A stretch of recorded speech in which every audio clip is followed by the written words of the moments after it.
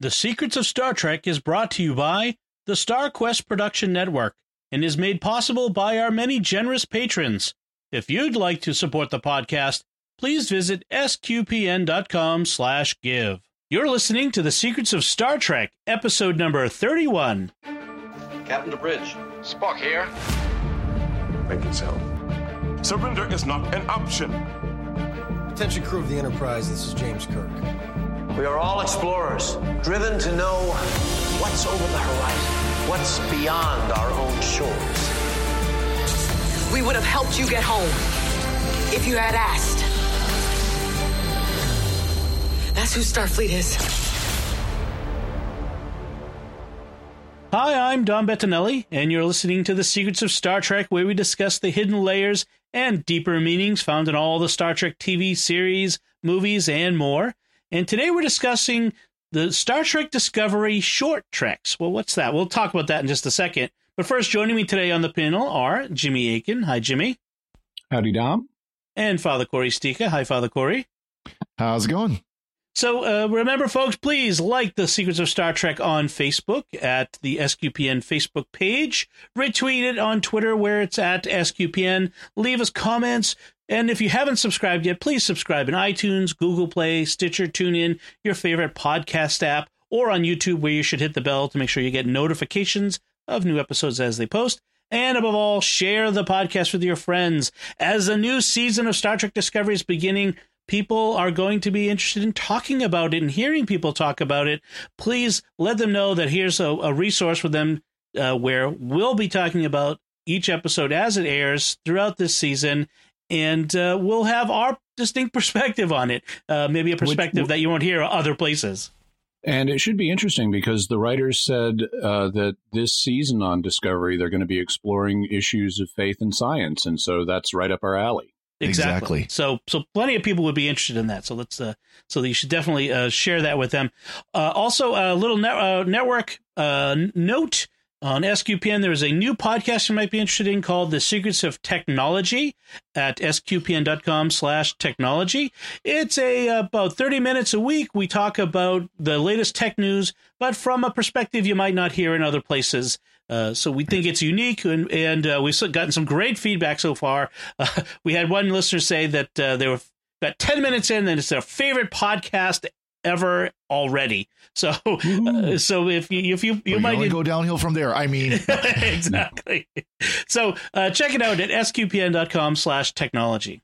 So we want to start with a little bit of Star Trek news and talk about it a bit. Apparently, Star Trek 4, the movie from the Kelvin reboot timeline, has been canceled.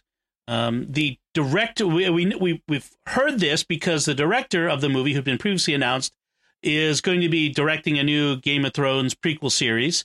And in the press release for that, it said she became available when Star Trek 4 was shelved. So we don't have official information from Paramount Pictures, but this seems to be... Yeah. And typically they don't announce we're not doing this. They'll just say it's been put aside or shelved or something like that. Right. I can't say that exactly hurts my feelings any. Yeah.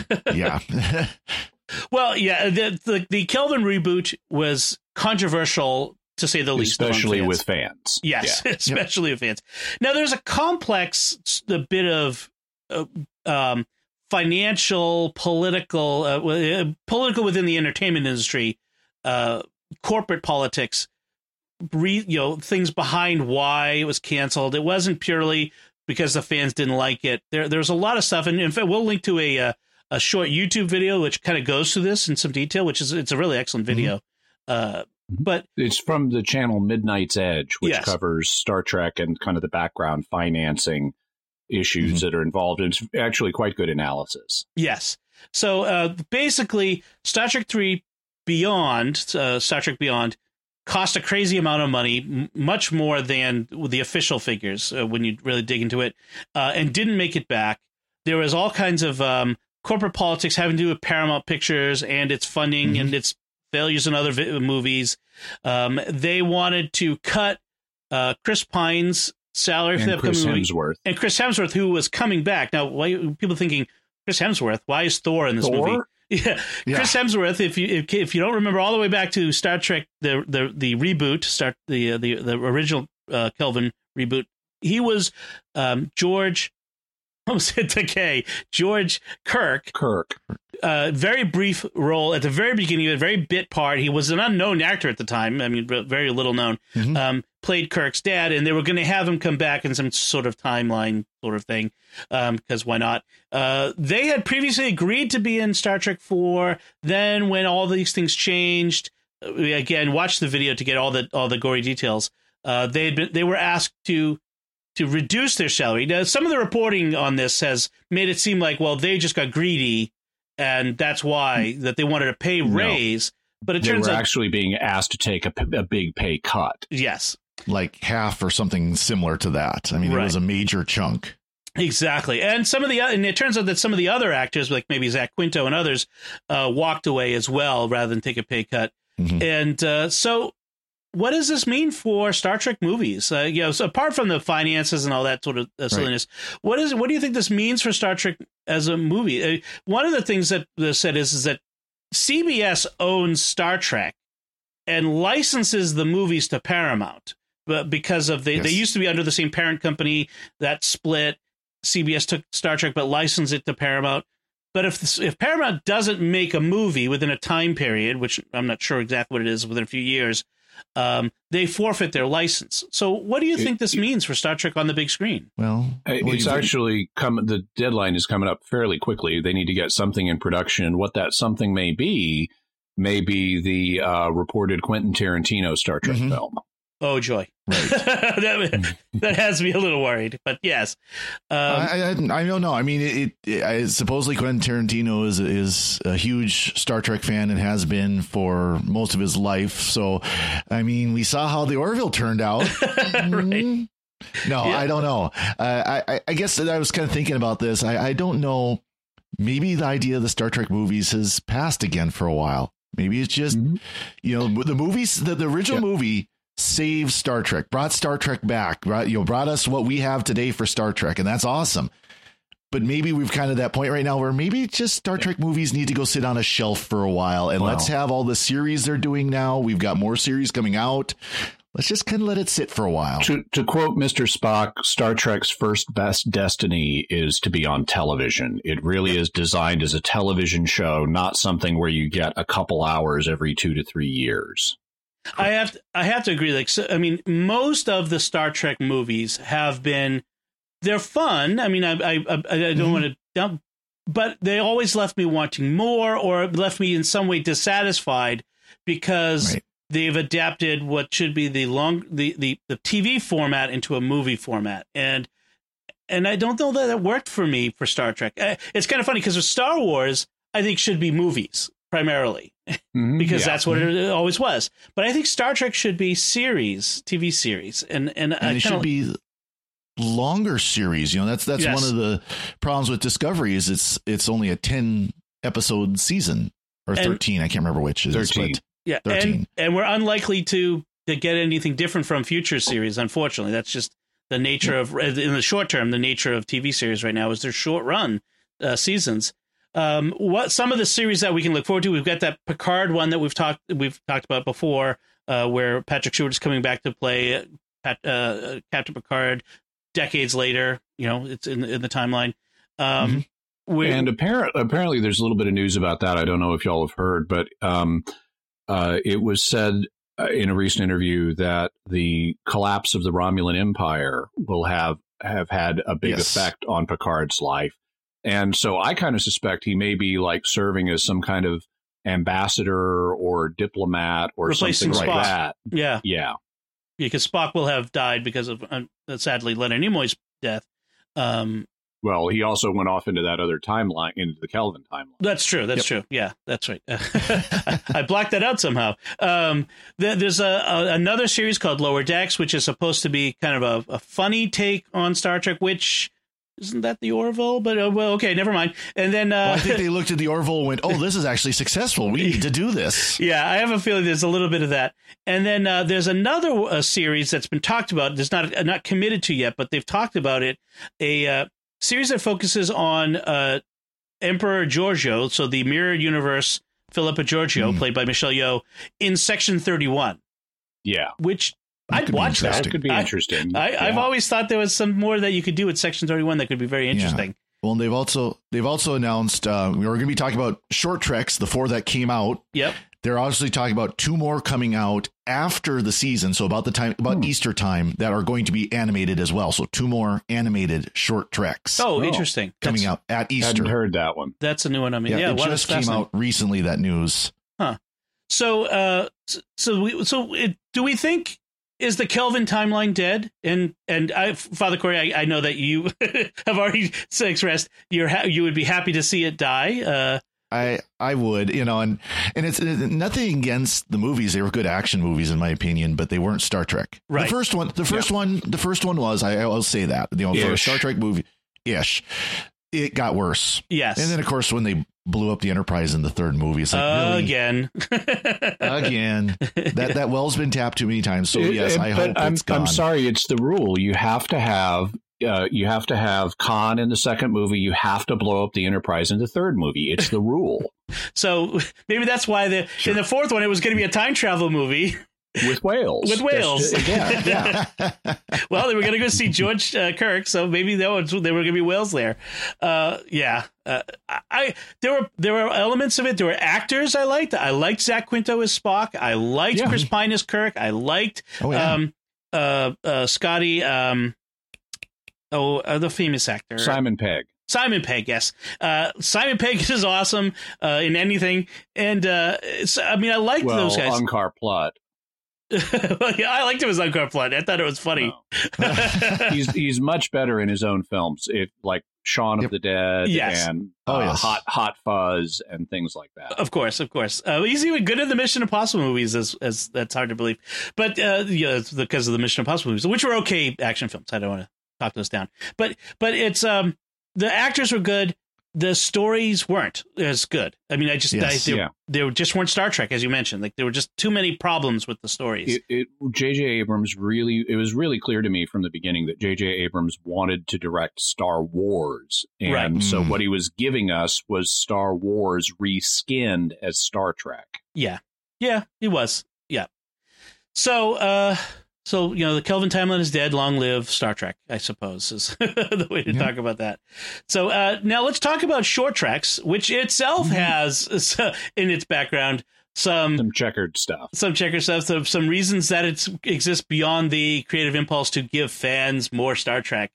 So go ahead, Jimmy. In brief, apparently, I mean, this is the claim. This is also coming from Midnight's Edge. But the claim is that for financial reasons, CBS needed to make extra money and in connection with Star Trek. And the way they wanted to do that was by creating these short treks, which were filmed using the same sets and some of the same actors as Discovery. What they did was they took a second unit and during production of the second season, they had a second unit that would say, okay, we're not using this set on this day and this actress is available, so let's film Runaway with Ensign Tilly.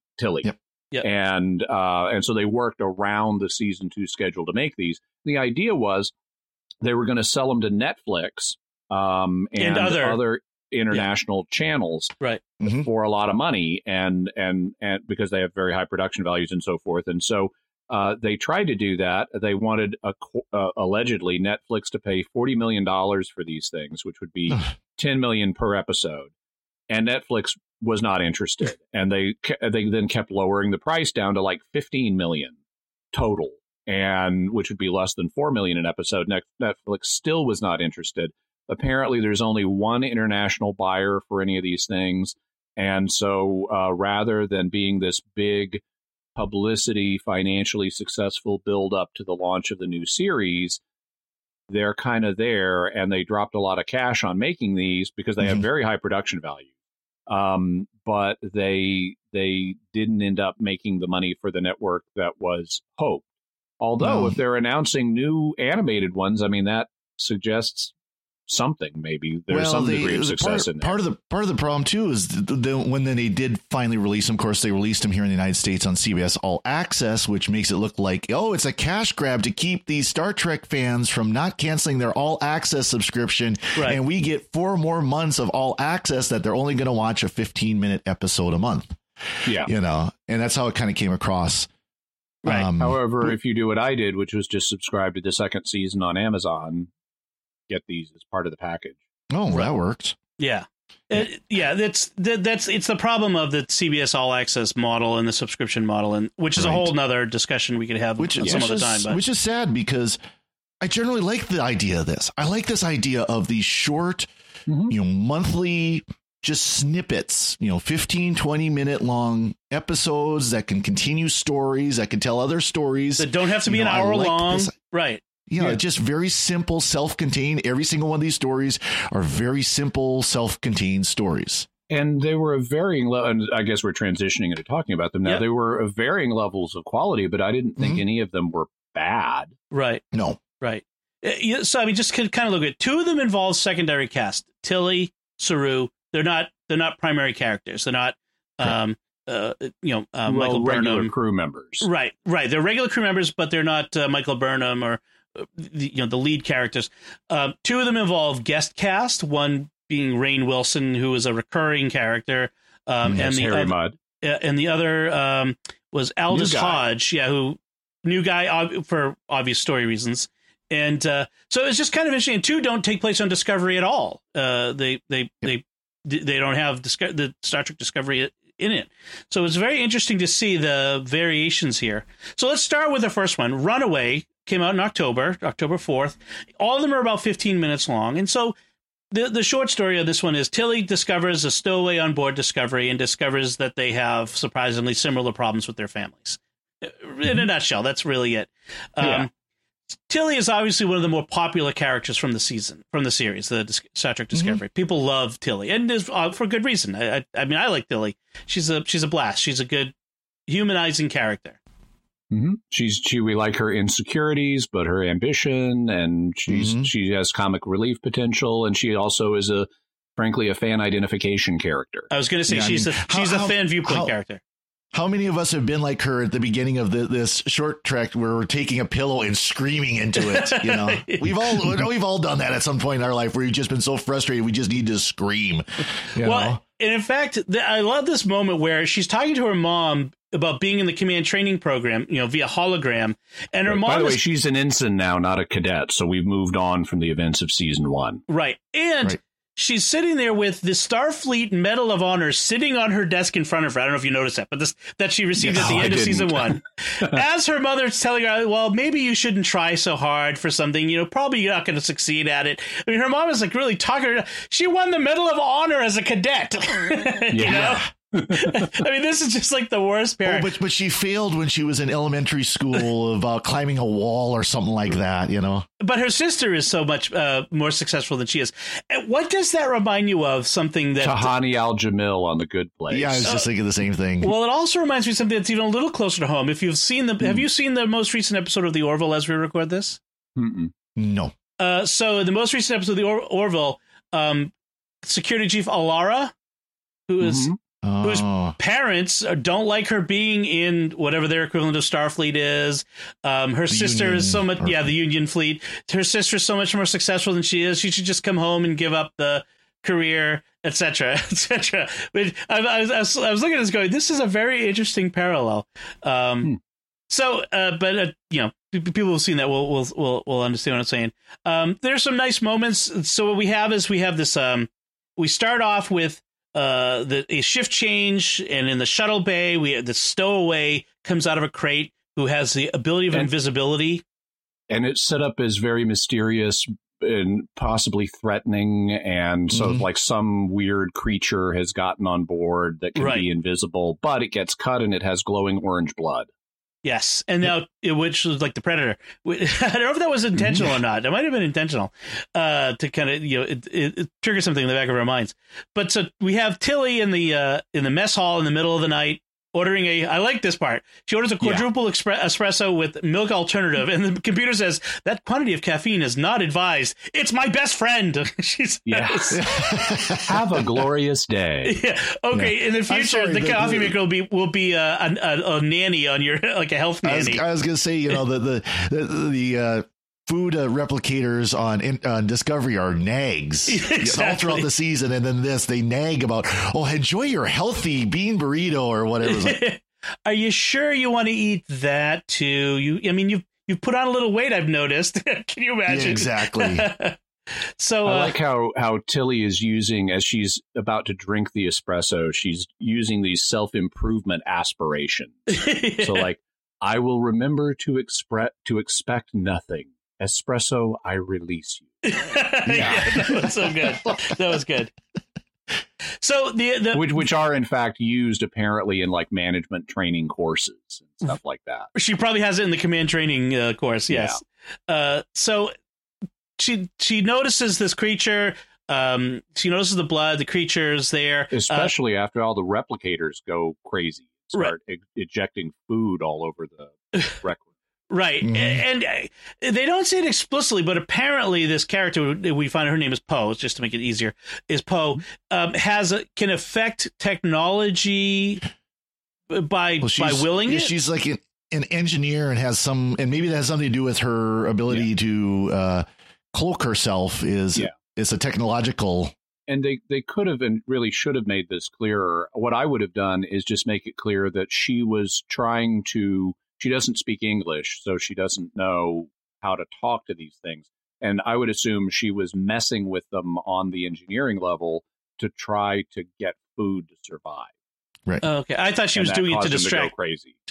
Also to distract that could be Tilly, because Tilly was trying to figure out where the blood was coming from that dripped onto her uniform. Okay. So in case you haven't seen it, I would say that Poe, this she's a alien, looks like a spiky pixie. Basically, yeah.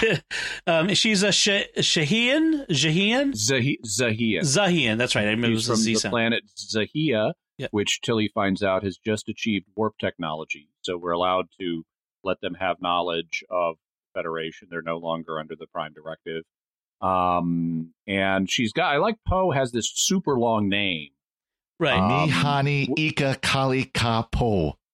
Yeah, is my best chance of trying to pronounce it. It almost looks Hawaiian. Is the funny I was going to say, you see Hawaiian words. That's kind of what it looks like. I like when science fiction gives us characters because not all languages are like English, and you do have languages where people have really long names, and which then tend to get shortened. And I like that. I like it when science fiction gives us names like Harlaloprilalar and things like that then get shortened to Prill. And so forth. Mm-hmm.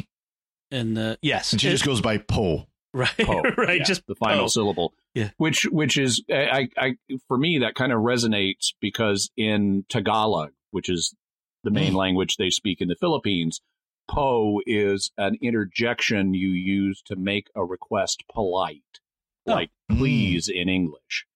And so I can't help but thinking with that little bit of Tagalog background whenever I hear Poe. Interesting. So apparently Zahians were born as a species, I guess is what you meant. We're born with their planet.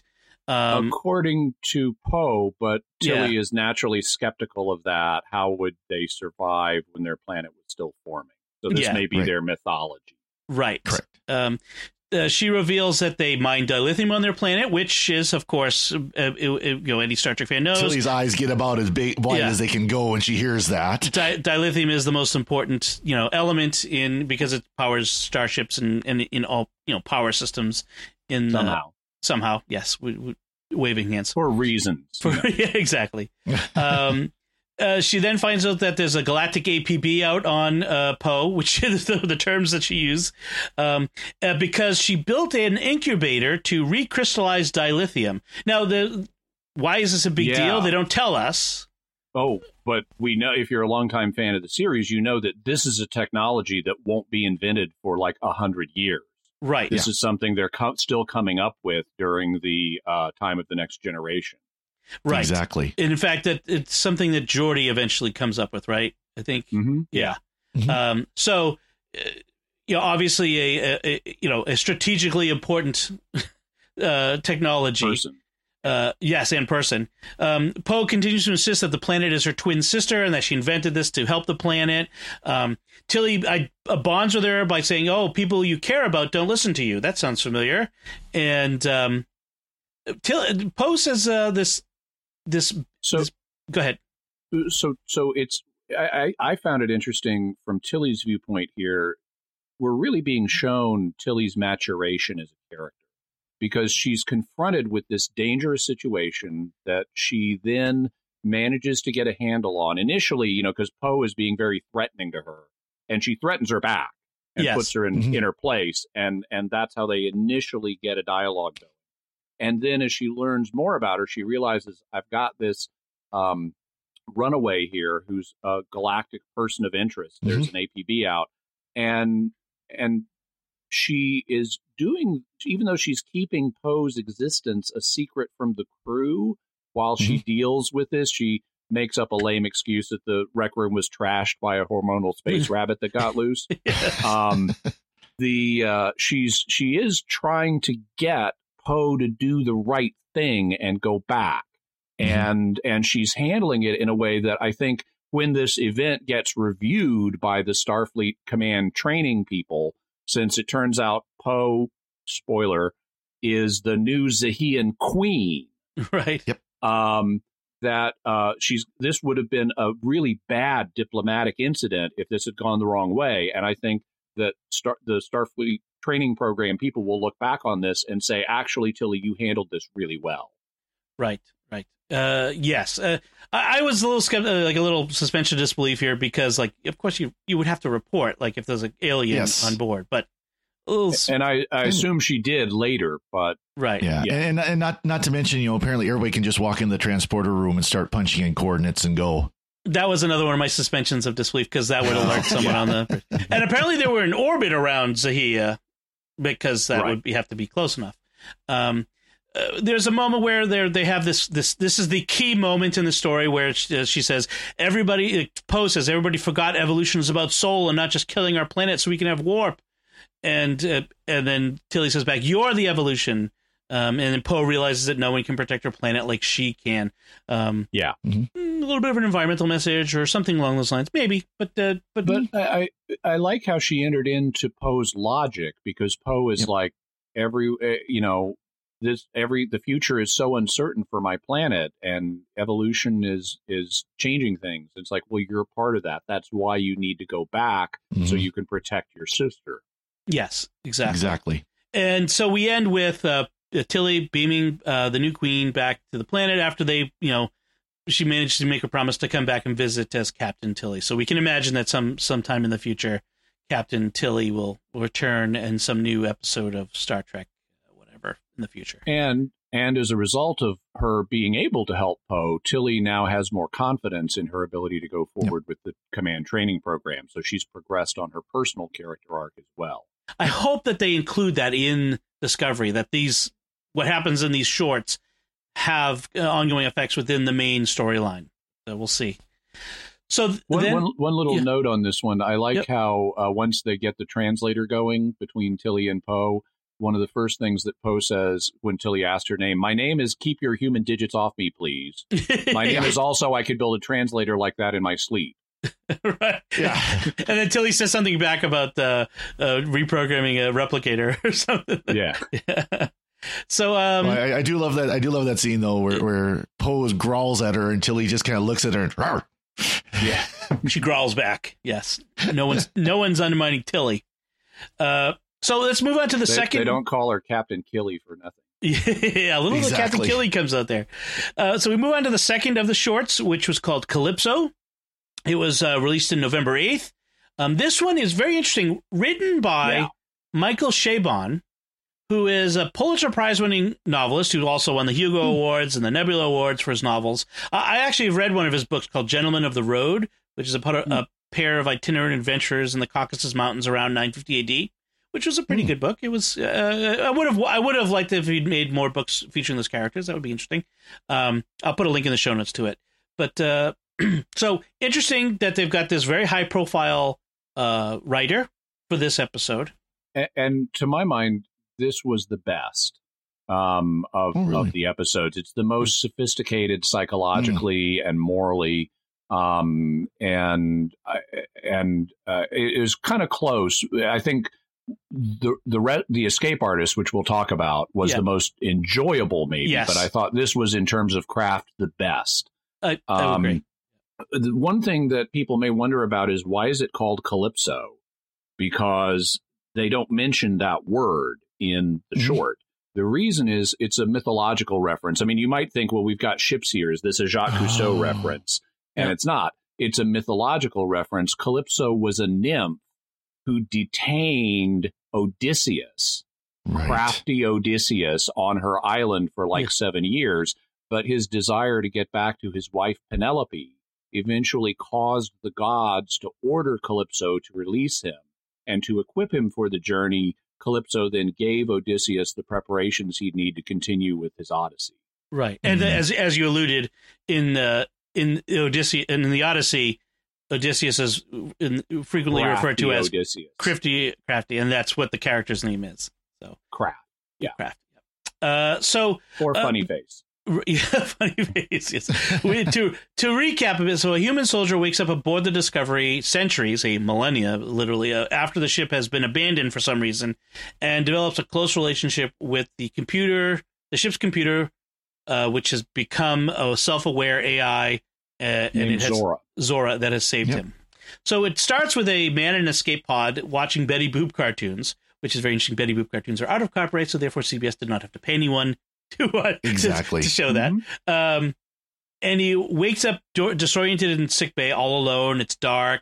And it's a very disorienting opening, and I thought it was effectively scary. And then we realize the computer is watching him and not talking to him and doing things.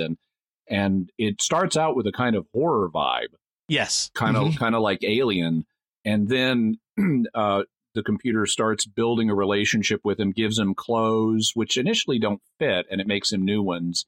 It's like, why didn't you just measure him and give him the right ones the first time? Right. But the ship is initially presented as this weird environment, and he has to build trust with the AI. Right. Right. And like you said, she introduced herself as Zora. She's grown a personality over the centuries. He first says his name is Quarrel, which is interesting, and then she tells him he's a liar. Right. She's repaired his injuries, except for one scar that he has on his leg, which wasn't from the most recent battle that he'd been in. He'd been in the hunting scar. He'd been in the escape pod for a month. She asks his name, and he says, "My people don't give out our true names, but people call him Craft." That's how we get his name. And then Zora reveals that it's been 1,000 years that she's been abandoned, which is an interesting idea that they've now presented to us, which is that Discovery at some point in the future, probably not the too distant future, is going to be abandoned by its crew in some location and not be recovered. And Zora's instructions are that she's to maintain position until the crew returns, and it's been 1,000 years. Right. She's a computer being literal. Too. I like the name Zora because, of course, you know, Jimmy, language much more than I do, but you know how language drifts and go from Discovery to Zora. You know, that connection. It could be connected to that. We also have the fact that apparently Discovery is going to be abandoned at some point is kind of reminiscent of like what they did in Babylon 5, where we had early on the vision Babylon will fall, and then we eventually got to see the context of that and what that meant in terms. We saw the station exploding, but we didn't know the context of why. And eventually we got to see it, and it was very different than what we might have expected. And I'm hoping that they do something like that. I'm hoping eventually we get to see the abandonment of Discovery, you know, maybe in a few seasons, assuming the show goes that long. And it also, some people have pointed out, this may play into the ultimate explanation for why some of the things they've been doing on Discovery don't match clash with the timeline, because Right. they've got this amazing spore drive. And at some point, they're going to have to lose that. There's going to have to be a reason why And they they're- can't install that on every single And- Starfleet ship. I mean, it could be as simple as just a decision that this is a failed experiment and we should get rid of it, Yeah. but we can't just destroy the ship or something like that, you know? Or they lose the ship or something, or it's a mirror copy of the ship created by et cetera, et cetera. Yeah. And I wondered if this might be a mirror ship, because we don't know. All we know is that Craft is from the planet Alcor 4. Yep, where which there isn't has far not away. There has not previously been a human colony there, as far as Zora knows. But she says her records are obviously out of date, and he's been fighting a war for like 10 years. Yeah. With a group called the Vidraish, and we don't know anything about them. And he does not, Craft does not know who won the war or if the war is over, which is kind of nice to not have this context to understand things. And it's neat to just have these references and wonder about them. We get this flashback that this memory of his. In fact, I think he has something he looks at, which shows his wife and his son from when he left, and his son was under 1 year old at the time, and it says 11. That's where we get the 10 years. There is one warp-capable shuttlecraft on board, but after 1,000 years, they're not sure whether it'll actually work. So so Zora discourages him from trying, which apparently it turns out that maybe she wasn't. It wasn't just that it didn't work. Maybe she didn't want him to leave. She was lonely. Right. Well, there's the line about, I like you. Zora says, it was nice to have the quiet, and he just looks at her and says, liar. Yeah. Right. Yeah. There's that bit there. There's a montage that they have to show the passage of time, which has a one funny moment where he sits down with a sombrero on a tray of food, and it's tacos underneath, and she tells him it's Taco Tuesday, and explains what a taco is. He goes, what's Tuesday? Yeah, exactly. One of the things I really like about this montage, it's visually distinctive in that we see multiple copies of Craft moving about the rec room and doing various things and sitting down, like playing chess and stuff like that. And I like how we have that visual overlap, and we get this. And I thought it was a very unusual and effective way of doing a montage. Instead of just cutting from one moment to the next, we see the moments visually overlapping. Right. And so as a means of passing the time, they watch old movies. Zora is apparently a fan of 20th century movies, because everybody in the 24th century Everyone is a fan of 20th century pop culture. And so Zora's favorite movie is the 1957 film Funny Face, starring Fred Astaire and Audrey Hepburn. And so they sit on the bridge and watch it as a hologram, which looks actually kind of fun. Craft decides to learn how to dance like Fred Astaire in order to do something nice for Zora, since she's done nice things for him. And then he dances and there's a good moment there, because he says, and he's clearly warming up to her, and he says to her after she's done all these nice things for him, and she does one really nice thing for him, where he's like talking about his fantasy of what he would be doing if he were home, and she recreates the audio environment of that, so it'll be more real for him. And he's touched by that, and he says, has anyone ever done anything nice for you? And being an AI, she says, it never came up. Right. And so he decides to do something nice for her. He makes a Fred Astaire costume like the one he's wearing in Funny Face. He teaches himself that dance, and now he's going to do it with her. Right. He dances with the holographic representation of Zora's own self-image that she would have. And he makes her create a unique self-image, so she's not just Audrey Hepburn. Right. And like, I want you. Yeah, and then in the end of it, there's this moment where it's like he's going to kiss the AI, the hologram, and he suddenly flashes to his wife in his memory and feels guilty, like he's cheating on his wife. So I want to put it to both of you: is he cheating on his wife if he were to kiss the hologram? Father, you want to go first? What's that? You want to go first, Father, or you want me to? Boy, that's I'm kind of chewing on it right now. I'm chewing on it. It's an interesting moral question. I'll put it another way. My wife would probably think it was cheating. Well, I think it's creating an romantic or emotional attachment to someone, right, who is not your spouse. I think it could very much become that. Would the actual kiss be cheating? Again, I think that's more subjective, but I mean, it could actually become an affair. Even with this holographic AI recreation. The way I took the kiss is he realized it's not just he feels like he's cheating. He's starting to fall in love with Zora. Mm-hmm. Right. And so he's got a strong emotional attachment to Zora already, and he realizes I've got to pull back now. And so he breaks off. He doesn't kiss her. And she immediately realizes what's happened, and you can hear her voice quaking. So this is affecting her emotionally too. And she reassures him that she's not really a person. It's not wrong.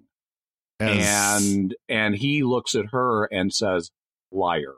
Yeah. As the holographic girl has the tear running down her cheek. And as when he says liar, I was like, yes, because he's absolutely right. Now, it's not cheating in the sense of she's an actual person. So she's right about that. But this would be the equivalent of using a sex robot. Mm-hmm. However you want to put it. I mean, falling in love with an AI you're right, Dom. This is not your wife. This is not the person. This is not a person, and you shouldn't be emotionally bonding with it. It's an analog for using pornography or using a sex doll or something like that. And he's absolutely right. The fact she's not a person is immaterial. He should not be doing this. And so I thought this was a complex, psychologically realistic portrait of someone confronting this situation and doing the right thing.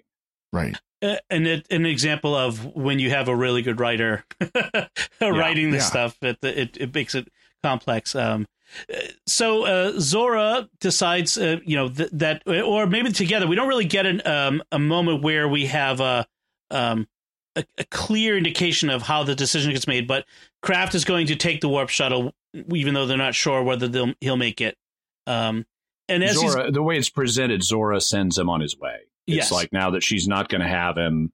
I mean, the cynical reading is now that she's not going to have him, she sends him on his way. The charitable reading is now that she realizes how much his family means to him, she wants him to take the risk and try to get back to them. Right. She has her realization of her own motives even might be part of that, too.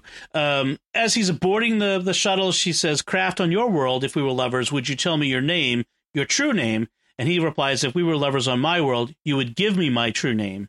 And then she says, oh, well, then I already did. And as the doors of the shuttle close, you see on the door, funny face, which is nice. But if I was him, I would say, what was it? Exactly. And then he flies off into the, well, not sunset, but into the space on his way home. And we can presume he made his way home. And we then see, and I hope he comes back because he's a good character. We then see Zora playing the hologram of him as in the Fred Astaire role, dancing with her self-image. And so now she has this memory of him to comfort her in her new aloneness. Right. It's a poignant ending. It's certainly. Yeah. One thing people may wonder about is this, we don't reveal our true names thing. And there actually, that exists in some human cultures. Mm-hmm. It existed, for example, in ancient Egypt. In ancient Egypt, your mom gave you your true name and you didn't tell other people about it. You were known by another name. So, and the reason your true name was concealed was because if someone knew your true name, they could use it in magic to manipulate you. And so you kept your true name private so people couldn't manipulate you magically. And if I recall correctly, it was Isis was the goddess who was famed for knowing everyone's name. Right. There are other human cultures, real cultures that also do this. Two names, one private, one public. as well. I don't want to say any because I don't want to get it wrong, but I have heard this in other contexts as well. Yep. So let's move on then to the next one. Oh, do you have something to say? A couple of quick little notes. I just thought it was an effective transition from a horror story into a man-AI love story. Mm-hmm. And I also liked the fact we got to see Betty Boop and Funny Face, because we don't get to see mashups like that very often in Star Trek with real-world culture. Right. The only time, we occasionally hear about like members of the Rat Pack or Jacqueline Suzanne in Star Trek 4. We hear about things, but we don't get to see them. Right. The only time I can remember that we saw imagery from a real-world media was in It's Only a Paper Moon in Deep Space Nine, where we got to see footage from the Searchers. Right. And so we don't get to see that often. There was one, actually in the original series, there was one moment where they were going to do it and it would have been glorious. It was in Return to Tomorrow, where the Enterprise goes back to the past and is in orbit around the ship, around Earth, and Uhura starts picking up transmissions, and she was going to put one on the viewer screen, and it was going to be the opening credits to Bonanza. Oh, that would have been cool. Which was on the air at the same time as Star Trek, but they couldn't get the rights to do it, and so we never got to see that match. That would be fun. Yeah, they often they'll create, if they do anything, they create like their own versions of the real world stuff. Mm-hmm. Like you said, Jimmy, this was probably the most complex story, the most deepest story. Sophisticated is what I'm trying to say. Yes, thank you. So do we want to move on to the next one? Yeah. The Brightest Star. This one was in December. It was released at the beginning of December. So on the planet Kaminar, the young Kelpian Saru is living a simple and restricted life with his family, but is eager to explore the universe. His ingenuity and his desire to learn more lead him to a future he never expected. So this is young Saru, who takes place about a decade before there's a flashback in Battle at the Binary Stars, and there's so this would be about a decade before that flashback, is according to the writers. It seems to be about 20 years before the events of Discovery. Right. And the Kelpians apparently harvest kelp. I know. It's a visual joke. They don't make anything out of it, but they're harvesting kelp. Yeah. They are apparently not just pre-warp or pre-space capable, they're pre-industrial, looks like. This one is narrated by Saru, where he's sort of recounting how he entered Starfleet. And so the Kelpians we know the Kelpians from the beginning. They're sort of a prey species. He tells us that in the first season of Discovery. Yeah, and what he says is that Earth has food chains, and his planet doesn't. It has vertical relationships where you have a predator species and a prey species. But that doesn't mean you don't have food chains. And in fact, we see evidence here of food chains because the Kelpians eat kelp. Right. And you clearly have a hierarchy of things. Apparently, the Ba'ul are a technological race that have been harvesting the Kelpians, which may shed light on the fact they're used as food in the Mirror Universe. Right. But the claim that you don't have food chains and that you just have this solo predator prey thing, this makes no sense evolutionarily to have a whole planet work like that. Right. You might have like individual couples, like koalas can only eat eucalyptus. Right. But it's not going to mean everything on the planet is like this. Well, and the interesting thing here is, you mentioned the Ba'ul, so that they're apparently being harvested by aliens. That's what it looks like to me. They're these technologically advanced aliens who are harvesting Kelpians as food. Kelpians are obviously sentient beings. Is it moral? And they're okay with this. Right. Is it moral for the Federation not to intervene? Moral or not, Prime Directive is going to stop it because this is the pre-warp civilization. But does the Prime Directive apply when a pre-warp civilization is being exploited by a warp-capable civilization? Or space-capable, anyway? Apparently not in this situation. But certainly... I know, it does raise questions. If I was a lawyer, I'd say, well, we can manipulate the Ba'ul even if we have to leave the Kelpians alone. And then you know, they don't address that, whether or not there's other things going on there where maybe the Federation is trying to work with the warp species, the Ba'ul instead. In fact, that would actually support something if they had brought it out, which they didn't. If they had brought it out, it could support the fact that a piece of Starfleet technology falls off of the Ba'ul ship. Mm-hmm. And it's like, why did this Ba'ul ship have Starfleet technology on? They never said it was Starfleet technology. And actually, they did say it was stolen Ba'ul technology. Stolen Ba'ul technology. Giorgio says. Yeah. Oh, and then he reprogrammed it to contact Starfleet? That is even more amazing. So, let's talk about that, because this is my big problem with this one. So Saru constructing a subspace transmitter from random pieces of technology that fall off the alien ship would be like an African bushman building an iPhone from random pieces that fall off of passing airplanes, which is a plot for The Gods Must Be Crazy 4. The Gods Must Be Crazy. Yep. Check out the old movie Gods Must Be Crazy, folks, on Netflix or somewhere.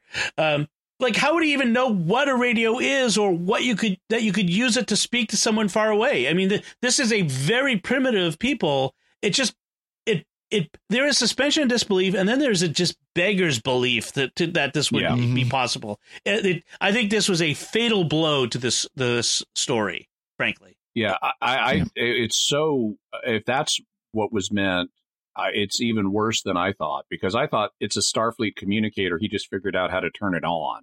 No, that wasn't it. Yeah, apparently he was collecting this technology and figuring it out, and that was what led him. The only thing I could think of that would save it if they'd shown some point where one of the Ba'ul was there on the planet, and he saw the communicator and was able to get a hold of it or something. Yes. Something along that lines where he had something that he could look at and then, here's a working one. Okay, now I can figure out how this works. No. Versus, let's just take space junk and put it into and send up a signal and see what happens. Right. From a dramatic perspective, I like that we don't see the Ba'ul at all in this episode, that they're a faceless, off-screen presence. That's a good drama. But you're right, Father Gray. Like if you're going to have him have a communicator, he's got to know what it is and how it works to some degree. Mm-hmm. It just doesn't work that way. Just to go back to the evolutionary bit of this also for a moment, because it also does not work for another reason on the scientific level, which is that we've been told by him that his prey species is so attuned to their circumstances, they sense the approach of death. Right. And that kind of makes some evolutionary sense. Obviously, if you're a prey species, you want to know, is death about to make an appearance? Right. But the point evolutionarily would be, you want to know so you can avoid it by running away. And instead, his people passively walk towards death and accept their fate as food animals, which doesn't make evolutionary sense if you're so attuned that you can sense its approach. This was the part I hated about this story, is it fell into right away the religion keeps people ignorant trope. Yeah. This is the thing that really kept it from, I mean, in addition to its other flaws, this was the big one for me, that even though they treat it more respectfully than I've seen it treated in other places, I mean, Saru doesn't say religion is bad or anything like that. He doesn't get angry. He's still very accepting, but he asks questions like, apparently his species religiously believes in something called the Great Balance of Kaminar, which is the planet, and that they have to sacrifice themselves to the Ba'ul to maintain this balance. And he asks questions which his father, who is a priest, doesn't want to answer. And he, in the narration, says, well, why did balance mean we couldn't ask questions? And I understand that sentiment. That's fine. My life is built on asking questions, including about religion. So I think it's a totally fair insight. Religion doesn't mean you don't think, or you don't wonder, you don't ask questions. I have a whole podcast about that. But what I don't like is, even though it's mild by comparison to other places, we still have anti-religious stereotyping going on here, particularly in the person of Saru's father, who just tells him to shut up and accept the situation. He says it nicely, but he tells him to shut up and accept the situation. And so even though the religious people in this aren't evil. They're still benighted. They're still willfully self-ignorant. They're not evil. They're stupid. I mean, that's I hated that because they pulled out the old, if God wanted us to fly, he'd give us wings. Right. Which, his father says basically that. Yes, almost exactly, except he says great balance instead of God. Great. Yeah, but it's the same argument. There was actually kind of a funny bit where like the father says, says his bit about the great balance, and Saru says, I understand. And then the narrator, Saru, says, I did not understand, which I thought was actually a funny moment in that one. So he gets a message back on the communicator. It says hello in English. I'm not sure. I guess he didn't understand it, but and then it said today in English. Maybe he did understand it because he goes to meet the shuttlecraft, right? Yeah. Which is carrying Lieutenant Giorgio, who is serving aboard the Shenzhou. Apparently, in Star Trek at this time, Starfleet, you serve your entire career on one ship, I guess. Yeah. That happens surprisingly frequently. Yes, yeah. And surprisingly frequently, they just grab people and make them Starfleet officers, and that's that. They don't go to the academy or whatever, because this was what happened to Michael Burnham. But anyway, Georgia shows up. She shows that the Federation does know about the Baul. That goes back to my other point. And she says it took a lot of convincing of her superiors to let her come. And then she takes him away to be. And then she tells him you can't come back. Right. And he's willing to accept that. And this actually makes sense in terms of This is the most sensible thing in the whole episode, given what's been established about Starfleet. They have the Prime Directive, which applies to pre-warp civilizations. He has now figured out how to communicate off-world. That's a danger. Right. So you can make an argument under the Prime Directive, we can extract this guy, but once we expose him to what's happening in the Federation, can't take that knowledge back. Exactly. So this actually makes sense in terms of Federation. Right. One of the things about this story is that it's sort of a small story. They could have had this great drama about the Baul that it starts calling him, and so he runs from it and barely makes it on board the shuttle before it takes him away, or all this other drama. They didn't do that. If this were a full episode, they would have.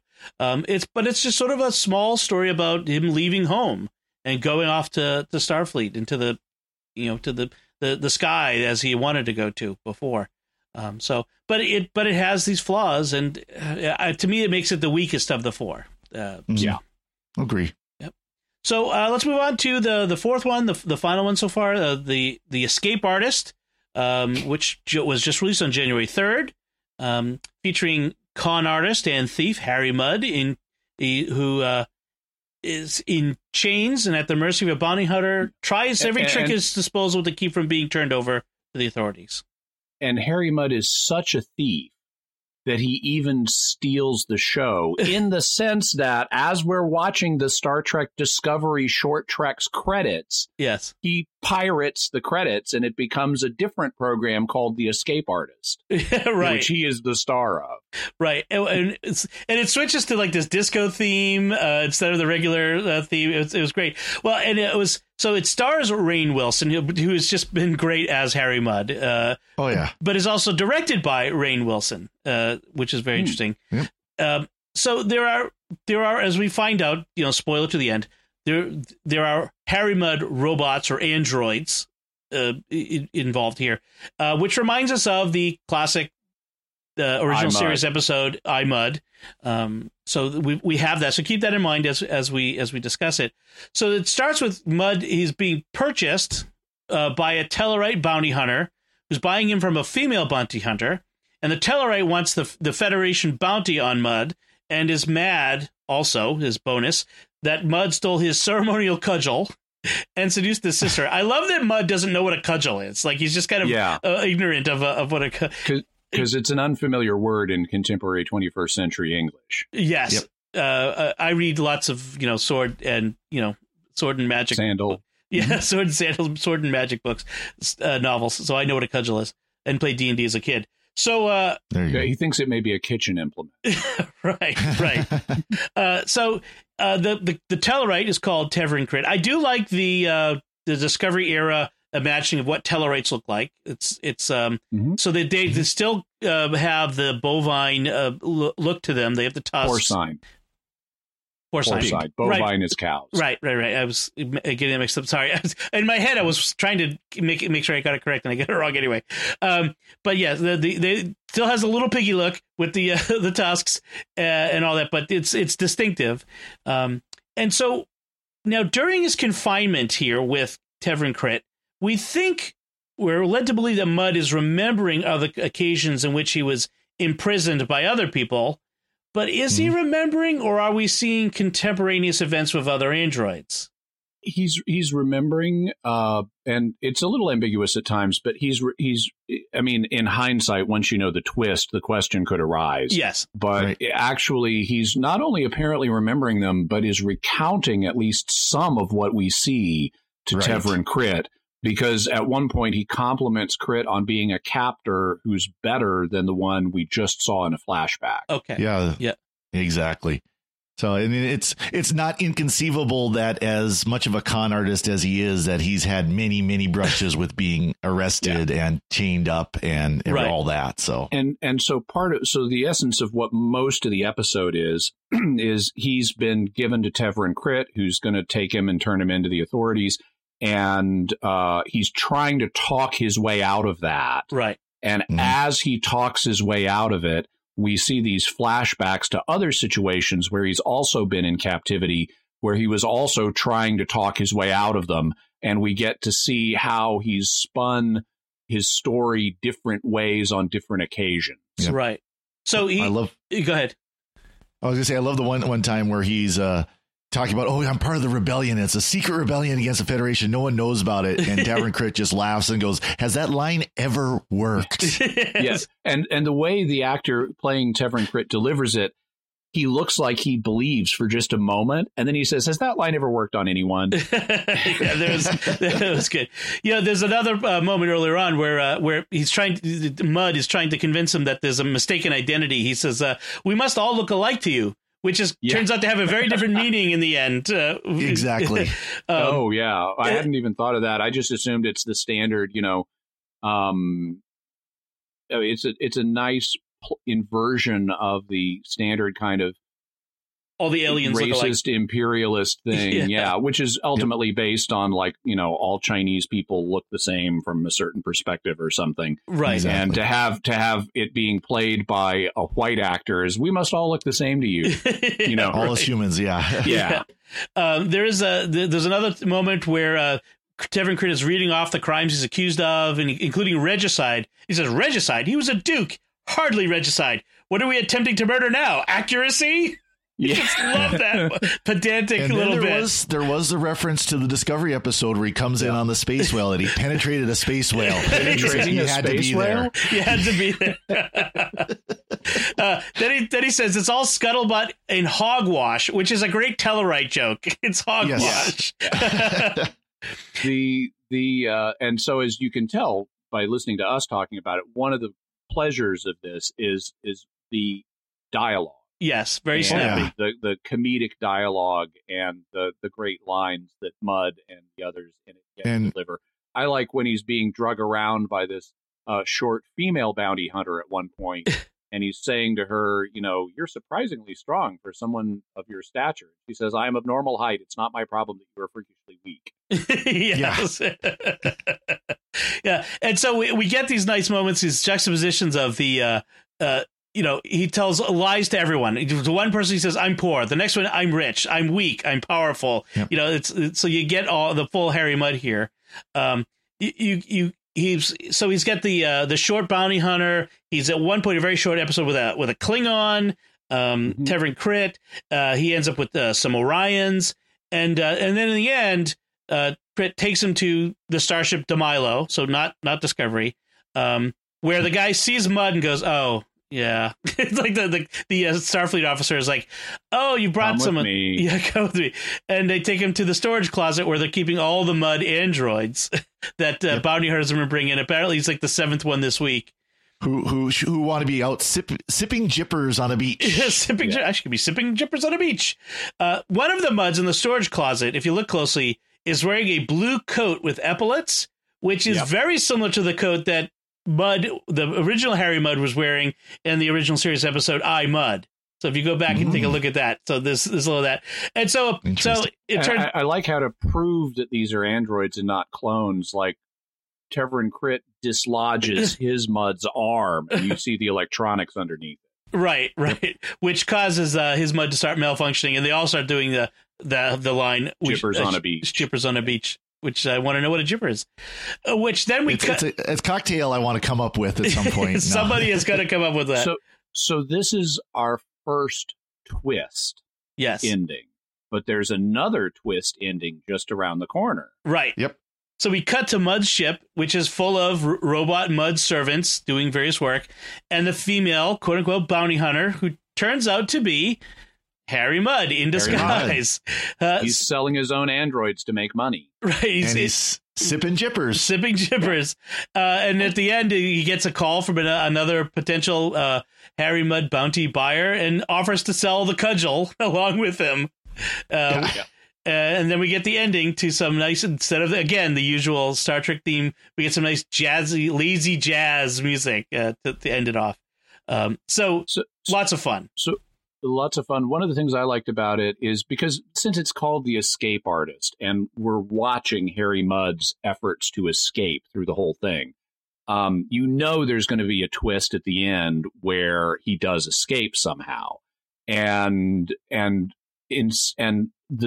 payoff we finally get to that is great because you're not expecting he's an android, and so the way he escapes is by not being in this situation to begin with. Right. And so that's a creative twist that you wouldn't expect. And then to give us beyond that, he's the one who's actually selling all of these androids is another twist you don't expect. And so you get this double whammy there at the end that I thought was very good. Well, I love the gullibility of the people who are buying, too, because he's selling them the android for half of what the Federation bounty is. You'd think they would stop and say, why does he just go or she just go and sell it to the Federation and get the full bounty instead? Well, a bounty hunter may know that this other bounty hunter has their own criminal charges out or warrant out for their arrest from the Federation. They can't take him, so maybe that's I can see that. They should have brought that up. Because that was one of my questions, too. Why are these bounty hunters just buying Harry Mudd from other bounty hunters? I mean, I could see if you're a bounty hunter, you're trying to find Harry Mudd, you might hire an agent.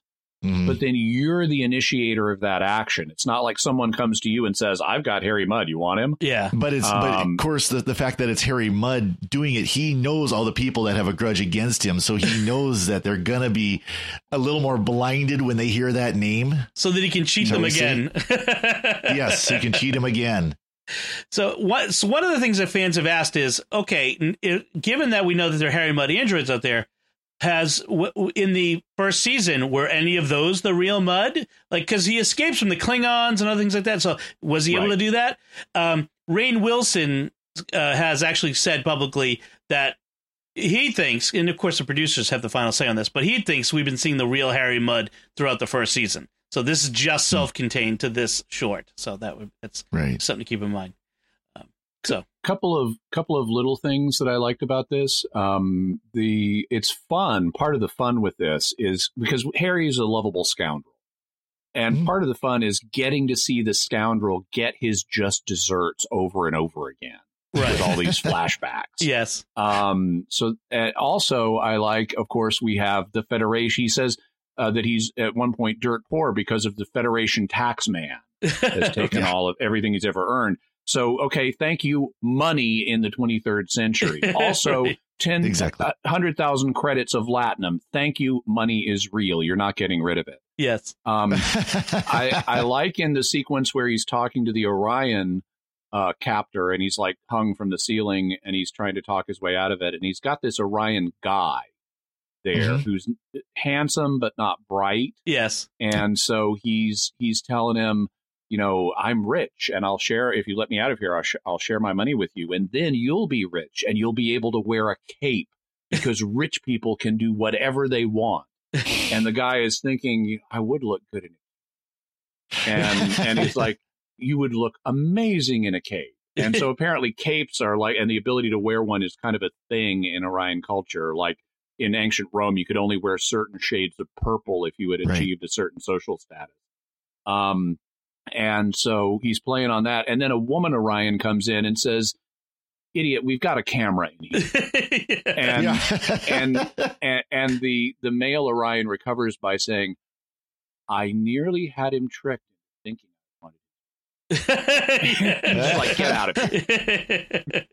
Get out of here, you idiot. Yeah, that was good. So, okay, anything else on the short treks? Because we get a little feedback from folks that we'd like to share.